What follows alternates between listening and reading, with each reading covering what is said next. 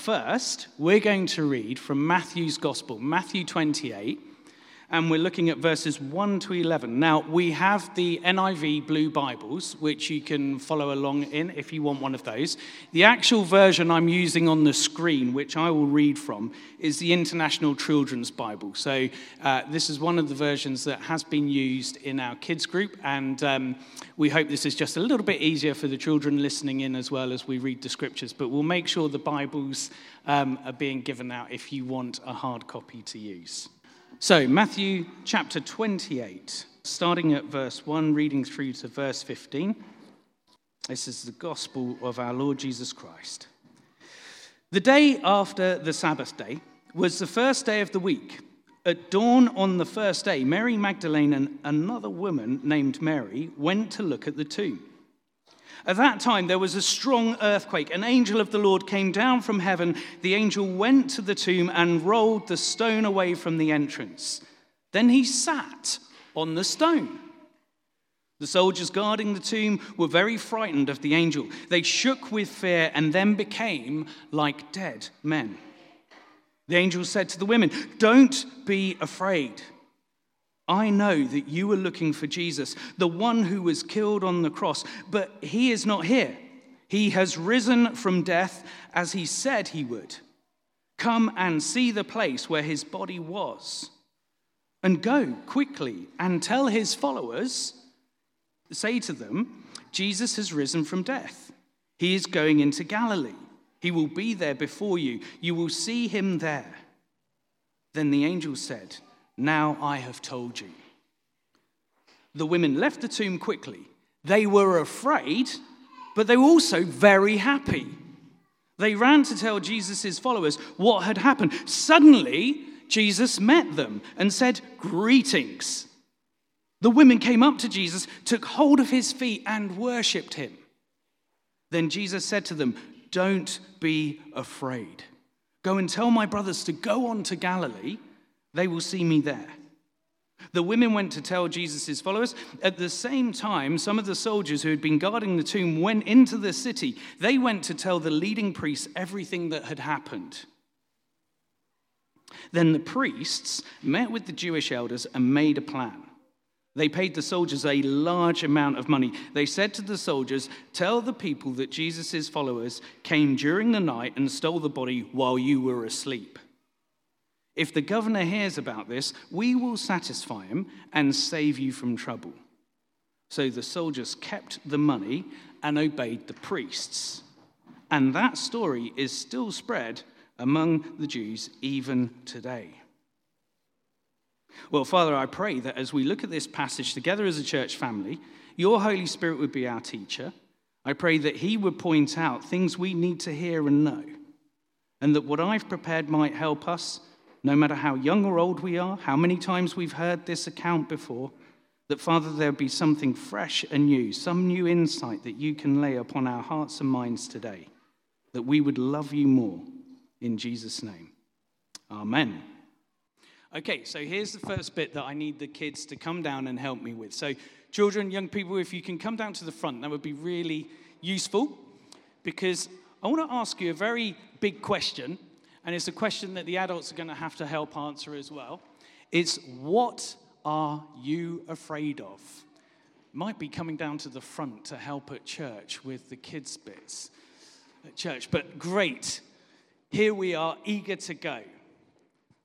So, what are we afraid of? There are so many things I think that people can be afraid of when it comes to life, isn't it? And we're going to see some of the things that are most common that people get worried about or afraid of. So, the first one, and adults, your task is to work out if you know the technical name of this particular fear. So, can we have the first slide? What is that? What a lot of people are afraid of. I'll go to Hannah. Her hand was up first. Spider. Yeah. Now, any adults who knows the technical term for a phobia of spiders? Anyone? Arachnophobia. Okay. So, kids, I want you to stand up. And Annie, you're going to stand just near the PowerPoint projector, but not close enough that the kids can knock it over. Annie represents really happy, chilled out about spiders. And Katie over here represents really very scared, okay? So, kids, where are you? Chilled out, not so worried about them, somewhere in the middle, or very, very scared about spiders? And adults, hands up if you're chilled out about spiders. It's not a problem. Scared. Ooh, that's a bit hard to judge. It's a bit 50-50 there, but okay, so here we go. Right, there's quite a even spread there as well. Second slide, please, Frank. What's this one? What can people be afraid of? Lightning and thunder, thunderstorms. Anyone know the technical term for this one? Eric, well done. Yeah, storm phobia, or what was the other thing you said to me earlier? Pete, are you scared of astrophobia, wasn't it? Yeah. Astrophobia. Can we flick on the slide? The answer should be there. So, thunderstorms. Very, very scared. Who's very scared of thunderstorms? Or very happy and chilled out? In fact, actually finds them refreshing. Ooh. Or in the middle. There's quite a few that are just, so spiders and thunderstorms, there are a few moving about. Adults, who's chilled out in a thunderstorm? Who has to run and take cover? Okay, it seems like we're quite chilled out, which is good in Manchester because, you know, they happen here quite frequently, don't they? Right, next one. Thank you. Now, this isn't a picture of the M60. Earthquakes. Does anyone know the technical term for an earthquake? A fear of earthquakes. This is something that 1 in 5 Americans is really scared of. Oh, some kids' hands up again. Adults, anyone want to shout out what they think this one might be? A phobia that's let's flick on seismophobia. I think Sam was articulating that. Brilliant. Okay. Kids, are you scared of earthquakes? Very happy about them? Very scared, very happy? Yeah, scared. I'd be scared. I can remember one happening in Manchester a few years ago. I thought someone had driven into our house. It was just a poof in the night. It was really weird because we don't normally get them here. But there we go. Right, okay, next one. What's this on the screen? Eric again. It looks like snow. That's a very good shout. It isn't quite snow. It doesn't melt. Fluff, yes. And you can buy this fluff in the shops as well. Let's go over to George. What is it, George? Oh, it does look like marshmallows, but if you ate these, you'd be spitting them out. Anyone else? Anyone else for what it is? Elizabeth. Cotton wool. Now, you're going, really? Are people scared of cotton wool? Oh, yes, they are. And the name of this, you'll never guess this, I doubt. Frank, bang it on. Who can say that? Syndoglobophobia. Now, I had a friend at university called James. He was scared out of his wits about cotton wool. You pull it in front of him, he hated it. Guess what we did as mates on an April Fool's? That's right. We filled his room with it and hid it all over the place. And over the months ahead, he kept finding cotton wool. That's how you face your fears. We were doing him a service. Look, everyone here is happy. Don't eat it, okay? It's not for eating. Yeah, well done, Jacob. Don't put it in your mouth. Next one, final one, I think, chocolate. And look at that. I found that. And that. Can you see the picture on the left? Yeah, that's Smarties, it's mini eggs. That's a chocolate cheesecake in an Easter egg. That is chocolate fantastic, isn't it? Your sister always eats chocolate. I bet she's not alone, especially today. Now, is there such a thing of a phobia of chocolate? There is. And again, the name is spelt strangely. Frank, do you want to flick it on for us? But it's actually cocoa latte phobia. Interesting. Who is very scared of chocolate or very happy? Very scared? Okay, Eric, are you happy or scared with it? Okay, so you don't want anything to do with chocolate. That's good news at home, isn't it, Emmanuel? But everyone seems quite chilled out. Adults like chocolate, very scared of it? No. So there we go. Now this chap, Andrew Bullock, he's 38 now, a TV producer, has a phobia of chocolate. He says Easter's one of the hardest times for him. Hates it. Walking down aisles, seeing it. Friends gave him a chocolate egg. He had to pretend he really liked it. He couldn't even hold it very well. Poor guy. So let's spare a thought for Andrew today. But kids, thank you so much for your help with that. These are things we're afraid of. If you want to go back and sit with your parents, or you're welcome to sit at the front as well, it's up to you. Wherever you want to be, that you'll be comfortable as we think a little bit more about this. And not chocolate fear, but fear in general. Because it's interesting, isn't it? At the start of our reading and throughout the Bible reading, I hope you heard this, that there were people who were afraid and fearful at different points, weren't there? Does anyone want to shout out from the reading? Who was afraid in the reading? Who was soldiers? Brilliant, Graham. Thank you. The soldiers were afraid. Who else was afraid?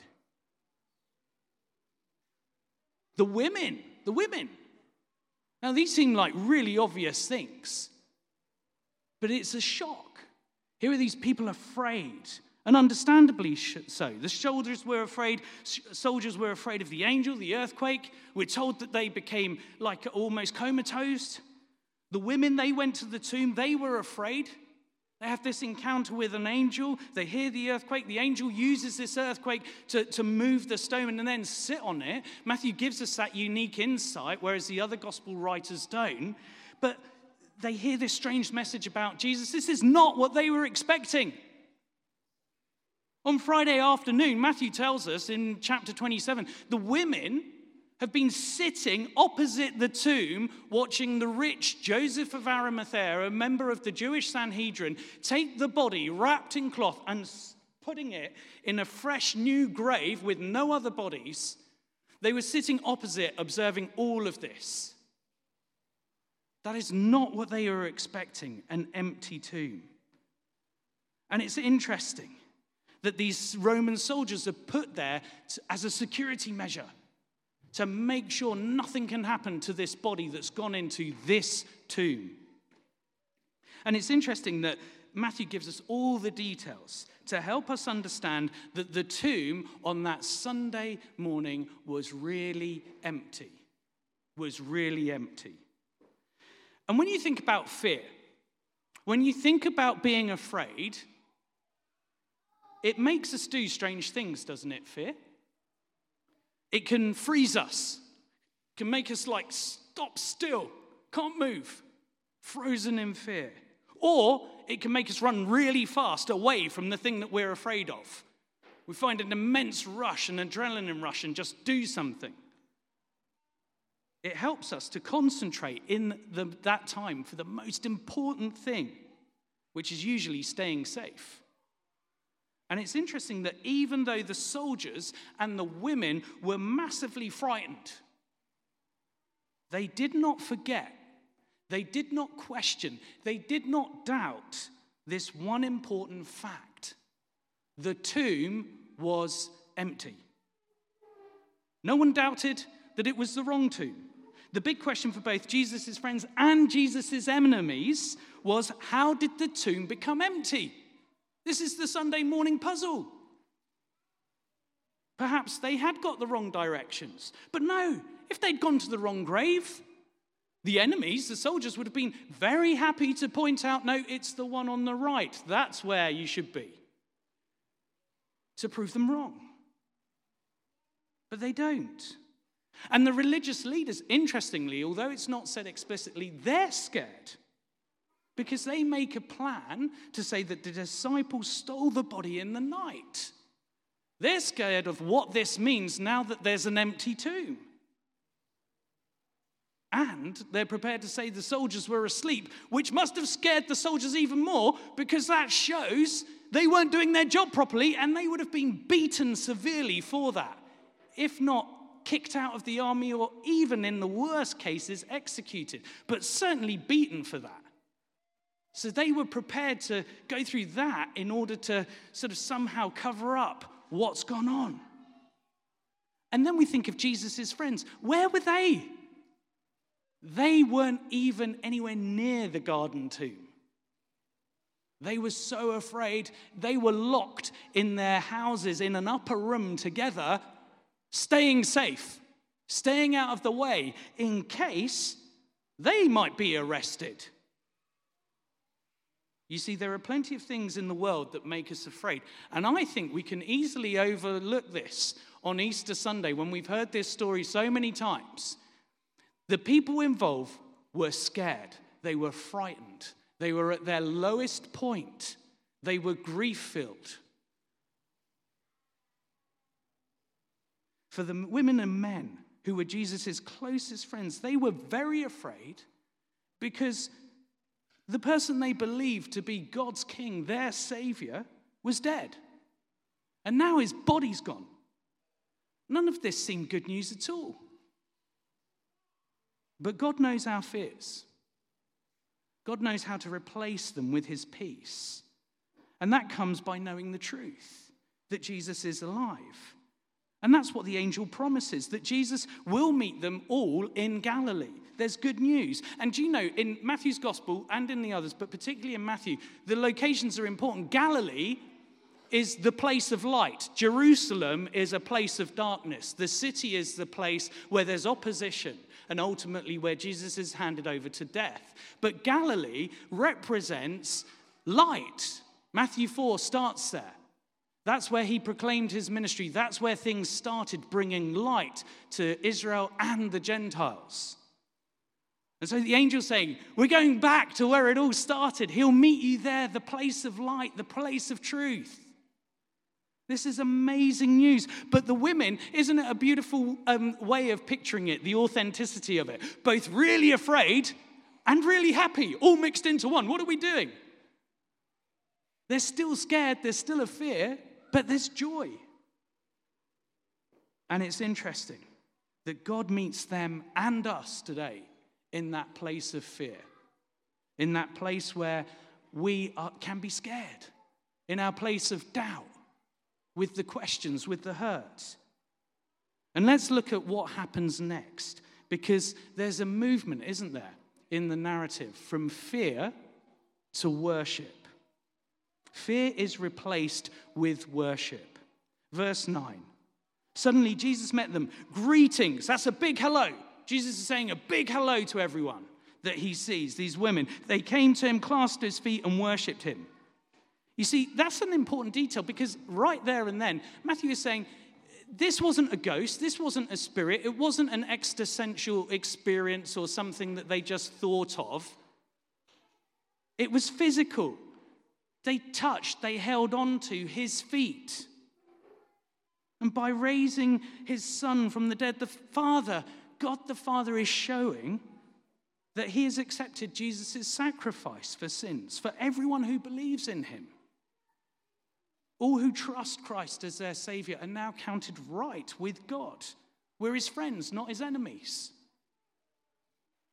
And when you think about it, you cling on to something you really love, don't you? You cling on to something that makes you feel safe or something that is highly valuable.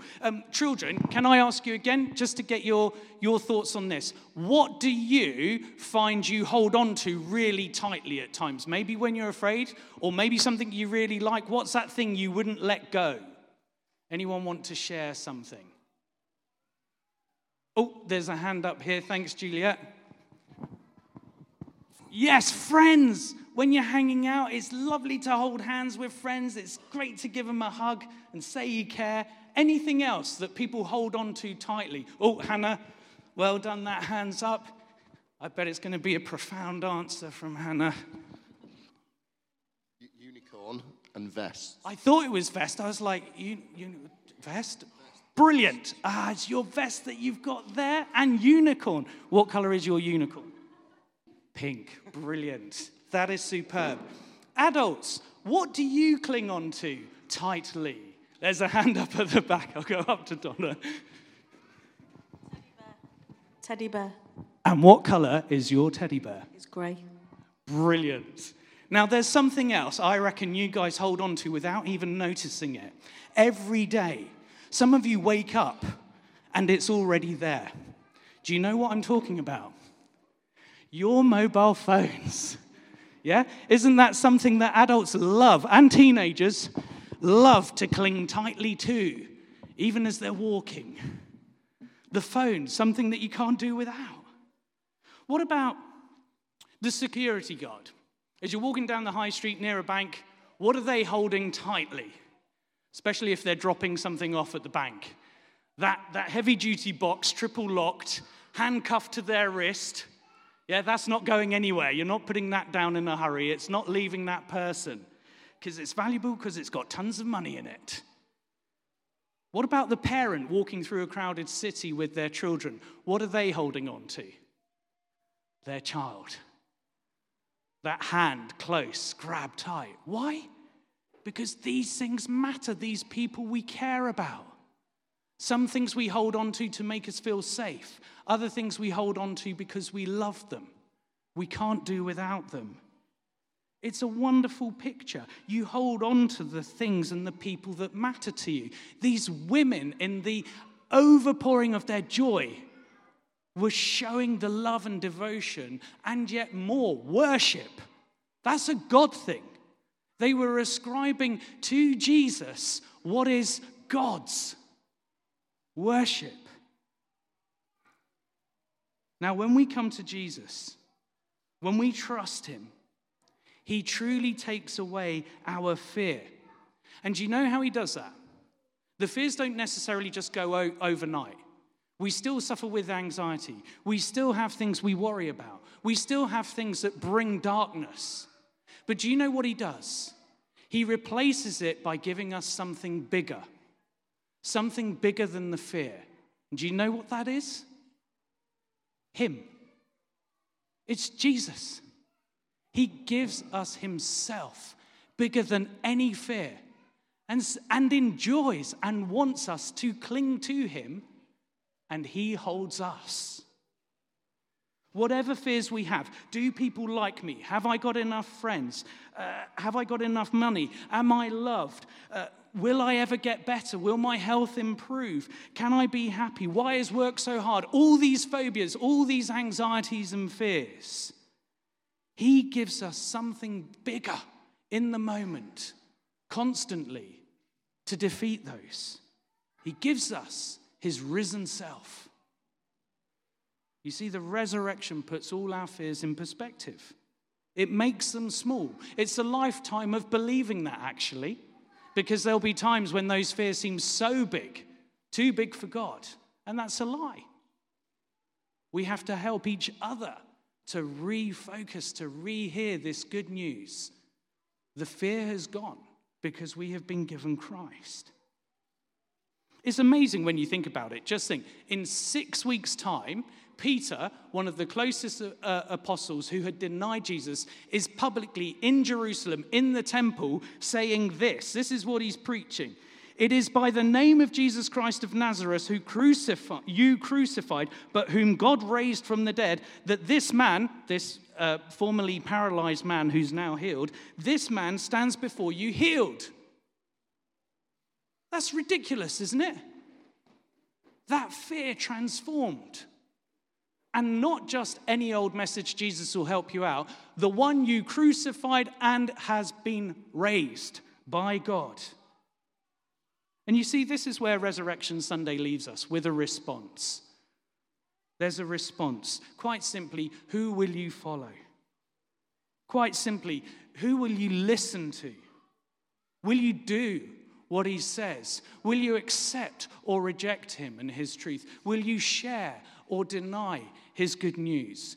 Will you live in his truth? Or will you look for other truths, for other lies that actually conflict with and pull down what Christ has done? We see this most clearly in those religious leaders who can't be blamed for this. This is changing their world. This is a confrontation off the scale. This is a Messiah that they did not want, but so desperately need. And they have to come up with a way of living with it, with preserving their life, with keeping the structures, with making sure everything works as they want it. So you come up with another interpretation, another hypothesis, but it doesn't hold water. And as we'll see in a few weeks' time when we have our event looking at the resurrection, why do Christians still today believe in the resurrection? We'll look at some of those other hypotheses and theories, which have been put out by very academic, very bright, intelligent people, but they don't hold weight. But the fearful thing is that if you say yes to the resurrection, your life changes. That's what people are afraid of. A God who really is in charge, a God who really loves us profoundly, a judgment that is real. You see, when we come to Jesus, what Resurrection Sunday shows us, it is scary. Because coming to Jesus means we see how sinful we are. We see the depths of our selfishness. But we also see how loved we are in him. Just to close on, Rebecca McLaughlin, the writer who's published a book called Confronting Christianity, she captures this change of life, this movement from fear to joy, this movement from phobia to worship. She captures this in the life of Joy Davidman, who was a Jewish American atheist poet. As a young woman, she became a communist, motivated by her deep longing for justice. Towards the latter part of her life, as you can see there, she married C.S. Lewis. And she wrote, "Of course, I thought atheism was true, but I hadn't given quite enough attention to developing the proof of it. Someday when the children were older, I'd work it out." That was her thought. But her husband, Bill, also a writer, was a workaholic, an alcoholic. He was unfaithful. One day he called Joy from his New York office and told her he was having a nervous breakdown. Then he hung up. Nothing. She frantically spent the day phoning around friends and colleagues trying to find out what had happened to Bill. By evening, Joy recalls, there was nothing to do but wait and see if he turned up, alive or dead. She put her children to sleep and waited. And in that silence, with all those fearful emotions and thoughts, something happened. For the first time in my life, she writes, I felt helpless. For the first time, my pride was forced to admit that I was not, after all, the master of my fate and the captain of my soul. All my defenses, all the walls of arrogance and cocksureness and self-love behind which I had hid from God, well, they went down momentarily, and God came in. There was a person with me in that room, directly present to my consciousness, a person so real that all my previous life was, by comparison, a mere shadow play. And I was more alive than I had ever been. It was like waking from sleep. You see, the resurrection of Jesus is an invitation to us today to come out of the shadows into the glorious light of life with Jesus, to come to the God-man who forgives sin, who heals the brokenhearted, who makes the greedy generous, who turns the selfish into sacrificial, who takes people like us dead in sin and makes them alive in him, a family fit for his kingdom. Jesus said to Martha, I am the resurrection and the life. The one who believes in me will live, even though they die. And whoever lives by believing in me will never die. Do you believe this? Accept Jesus' gift today. Come to him. Change the fear to worship. Change the darkness to light. The gloom to life. Let's pray. Lord Jesus Christ, thank you so much for your saving love. Thank you that in Christ we have a perfect, sufficient, risen Savior.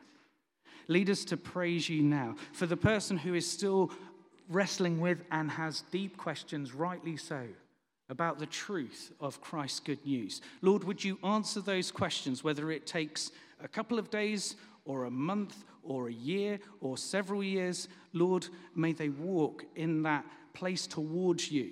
Meet them, Father.